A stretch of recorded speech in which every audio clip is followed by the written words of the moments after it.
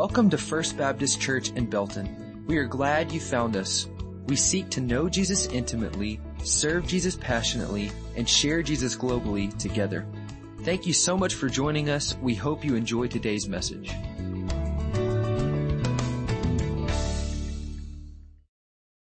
Happy Father's Day to any dads who are watching today. We hope that this will be a special day for you. And you know, if you were here, if we were all in this room together, we'd have the dads all stand up. So there at home, stand up and be recognized. Maybe you're watching with your family, but we'll just know we love you, we're honoring you, and dads have such a special role in the family, and we're grateful to God for every one of you as we honor our fathers today. I also want to thank the Vassars for our porch visit this morning. We really appreciate you. Thanks for reading the scripture that we're looking at today. Thanks to Eddie for another wonderful children's message, and thanks to Gary and Matt for our beautiful music today as we can lift our voices together in prayer, in praise. It's important that we be clear about certain things in life. Clarity is very, very important. For instance, if you're in the chemistry lab working with a formula for whatever it is you're doing, it is very important that you be clear and precise on that formula, because a little too much of this or a little too little of that or the wrong thing can cause a reaction that you don't want to be part of. Clarity is important when it comes to pharmaceutical companies putting medicine together. If you are taking a medicine that's important to your health, you want the pharmaceutical company to be crystal clear, to have clarity when they're putting that medicine together, because your health could be adversely affected. And also, if you're cooking something in the kitchen, the recipe's important. If you put too much of this or too little of that, or put the wrong thing in, you may end up with something that's not even edible. And so being clear on a recipe is very important. It's good to be clear on directions. If I'm giving someone directions somewhere and I say to them, go 2.8 miles and then turn right, when I meant to say go 4.8 miles and turn left, well, it's easy to understand how they would get very lost from lack of clarity on those directions. If you're participating in a military operation, clarity is very, very important.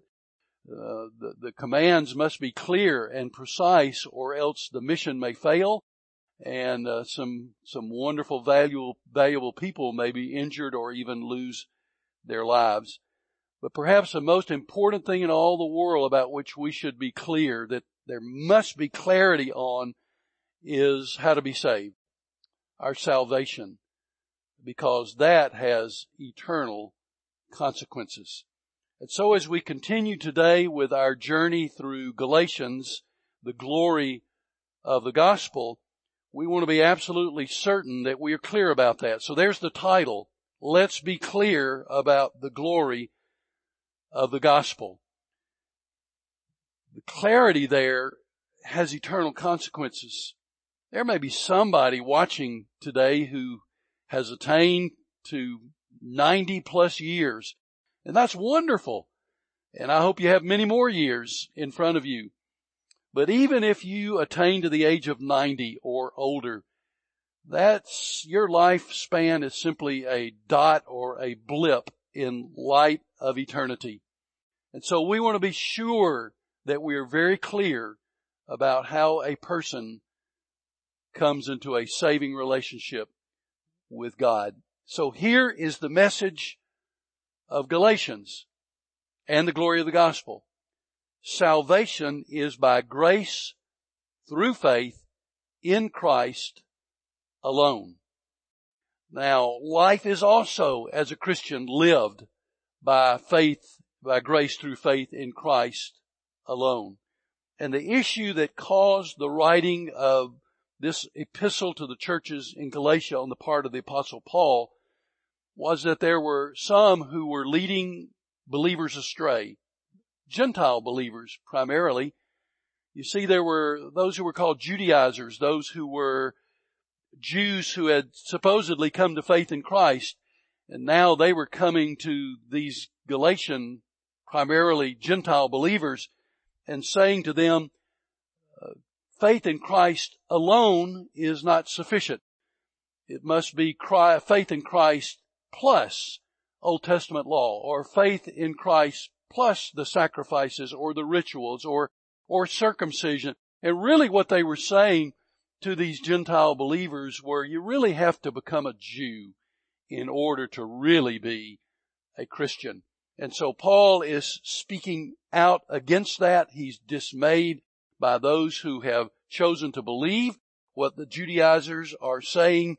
And so that message is equally applicable to the year in which we live, 2020, because there would be some even today who would say, well, it's Christ plus, it's faith in Christ plus good works, or faith in Christ plus church membership, or baptism, or the Lord's Supper, or certain gifts of the Holy Spirit. And all of those things are important, but we must be sure that we are clear that salvation comes, and continuing to live in Christ is by faith in Christ alone. If I were to call you tomorrow morning and say to you, I have a gift for you, it's a $1,000 check made out to you. And if you'll just come to my house and pick it up, I want you to have this gift from me to you. You're special to me. So come and get your gift. And so on Monday morning, you show up at my house, and I have a $1,000 check made out to you, and I hand it to you. And then as I hand it to you, I say, oh, by the way, you need to mow my lawn for the rest of the summer. Well, if I say that, then what I have said is this $1,000 check is no longer a gift. And it certainly has nothing to do with grace or faith. I'm simply saying to you, here is money, and in exchange for that, then here is what you must do. I put stipulations on the giving of that check. Or let's pretend that on the church marquee tomorrow morning, we put these words, $250, come in and declare your need. Well, a lot of people see that. Some think it's a joke. Some don't know what to think of it, but there are a few who say, you know what? I'm going to go in. And so the first person that comes in says, I'm in need. And we say, all right, here's $250 for you. Then another person comes in and he says, I don't really deserve this, but I'm in need. And so we say to him, no, you don't deserve it, but here you go, $250. The next person that comes in says, you don't know me. I've lived a rotten life, but I am in need.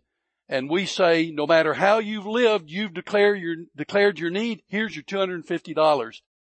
The tie-in there is folks saying to Christ, I'm a sinner in need of a Savior, declaring our need. But then there comes a guy who comes in and says, you know what? I've lived a great life. I'm pretty close to perfect, and I don't really need your money, but I want to take it. Give me the $250. And our reply to him is, nope, not going to happen. You're not willing to declare your need. We're not giving you the money.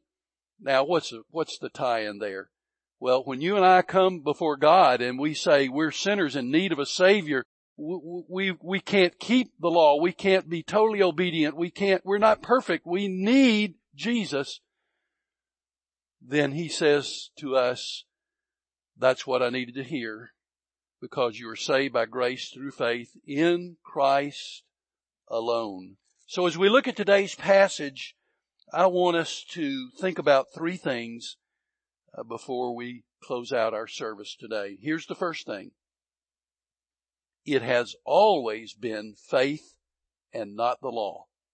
It has always been faith and not the law. You see, Paul takes the recipients of this epistle all the way back several thousand years to Abraham. And he reminds them that God promised to bless the world through Abraham. God said to Abram, I'm going to make a great nation of you. But he says in verse 16, I'm going to bless the world through your seed. And that word seed is not plural, but it is singular. And verse 16 tells us he is talking about the Messiah. He's talking about Jesus, the Christ. Not simply making a nation out of Abraham, but blessing the world particularly through his seed, that is, through Jesus who died for us. And the scripture tells us in Genesis chapter 15 and verse 6 that Abram believed God and he was justified by his faith in God's word. He was justified, declared righteous, and it was his faith that made him right with God long before the law was ever given. And that's not changed. In fact, it was over 400 years after Abraham before the law was ever given to Moses, who gave it to the children of Israel. God never intended anyone to think that they will go to heaven or be right with God on the basis of good works or anything other than grace through faith in Christ alone. Remember what Paul wrote to the church in Ephesus when he said, "For by grace are you saved through faith, that not of yourselves, it is a gift of God, not of works, lest any man should boast." Paul is very, very direct in his words to the church in Galatia. And he's very angry at the Judaizers who were causing trouble. It's one thing for me to give incorrect directions to someone who's trying to get to Walmart. It's one thing for me to put a little too much salt in a recipe that I'm fixing for our Sunday dinner. But when we talk about what the Judaizers are doing, we understand this is serious because this is life itself. And Abraham was justified by faith, not by works, not by the law, because the law didn't even come until 430 years after the promise that God made to Abraham. So it has always been by faith, not the law. Secondly, from this text, the law was given for our benefit. Now sometimes folks will say, well, why did God give the law if we weren't going to be saved by keeping the law? Well, the law was given for our benefit. God introduced the law through Moses for the people. So why did he do that? The people of Israel were, first of all, to be distinctive from the pagans around them. And so God gave the law and said, if you will do this, you will be distinctive from your neighbors. And you remember, God said repeatedly, my purpose for choosing you was not that you're extraordinary or special. My purpose for choosing you as a nation, as a people, is that you might be a light to the world and point them to the one true and living God. So, as we look at this text, the reason for the law is more than just Israel's distinctiveness from the pagans who lived around them, but it was also 4 additional reasons. And the first of those is to show and define transgressions. If you look at verse 19, he says, why then was the law given at all? It was added because of transgressions until the seed to whom the promise referred had come. That is, until Christ had come. So it is to show and define transgressions. What does that mean? That means to define sin so that there is no misunderstanding. You see, without the law, we may sense that we are doing something wrong, but how can we be sure? The law helps us to be sure. For instance, if I'm driving on I-35 through Belton and I'm driving at 90 miles an hour, I may sense that I'm going too fast. But how can I know for sure? Well, I know for sure because I just passed a sign that said speed limit 65 miles an hour. So I am going too fast, and the law lets me know for certain. It's not just some sense that I have, but it is an absolute certainty that I'm not obeying the law. Second reason the law was given was to show we are sinners. And because of the law, there's no doubt about it. It's not subjective. It knocks out comparison with others. Because you see, if we were saved by the law, I could look at a friend and say, well, I'm better than he is. I'm not as bad a sinner as he is. So surely I must be right with God. Well, this knocks out our comparing ourselves with others. It knocks out our excuses of a faulty memory. Well, I don't remember, or I don't remember if that's good or bad, or if that's something I should do or shouldn't do. It knocks out all the excuses of a faulty memory, and it knocks out this excuse of uncertainty. Well, I'm not sure. Is that right? Is that wrong? We are all clearly sinners. Third reason of giving the law is to show that we cannot keep the law. Isn't that interesting? To show that we cannot keep the law. Can you? No, you can't. Can I? Absolutely not. Salvation, if salvation were by works, then, well, that would become impossible unless God goes to some subjective measuring scale. And then if he does, death had better come at just a perfect time for me, or I'm toast. We would live in constant uncertainty. Or perhaps if God goes to a measurable scale where we say after 20 sins, we're out. Well, you see, that's no way to live. We can't live like that. That's misery. And so the law is given to show that we cannot keep the law. And then lastly, the law is given to show that we need a Savior. That's it. To show that we need a Savior. If we can't keep the law, if works won't save us, then we are in a helpless plight unless God chooses to intervene. And he did. He sent Jesus. And if you look at verses 24 and 25, where we will be next week, it says, so the law was our guardian until Christ came, that we might be justified by faith. Now that this faith has come, we are no longer under a guardian. So we'll talk about that guardian next week, but for today, it clearly lets us know that salvation is by grace through faith in Christ alone, not Christ plus the law or good works. Now that brings us to the last thing. We're done. It is and always will be faith in Jesus alone. It is and always will be faith in Jesus alone. If you look back at verse 15, it says brothers and sisters. So right there it tells us this is written to Christians, to believers, to Christ's followers. And then it says in verse 15, just as no one can set aside or add to a human covenant that has been duly established, so it is in this case. In other words, like a covenant, this promise of God to Abraham to bless the world through his seed cannot be changed. God does not say this today and that tomorrow. God is faithful. Now, in verse 16, if you look there, it says the promises were spoken to Abraham and to his seed. Scripture does not say and to seeds, meaning many people, but to your seed, meaning one person who is Christ. Then if you look at verse 17, it says, what I mean is this, the law introduced 430 years later after Abraham does not set aside the covenant previously established by God and thus does not do away with the promise. The law came after Abraham. After Abraham was justified by faith, and we too are justified by faith in Christ alone. Verse 18 is a bad news, good news verse. The bad news is first. For if the inheritance depends on the law, then it no longer depends on the promise. That's bad. But God in his grace gave it to Abraham through a promise. So it is by the promise of the one who is to come.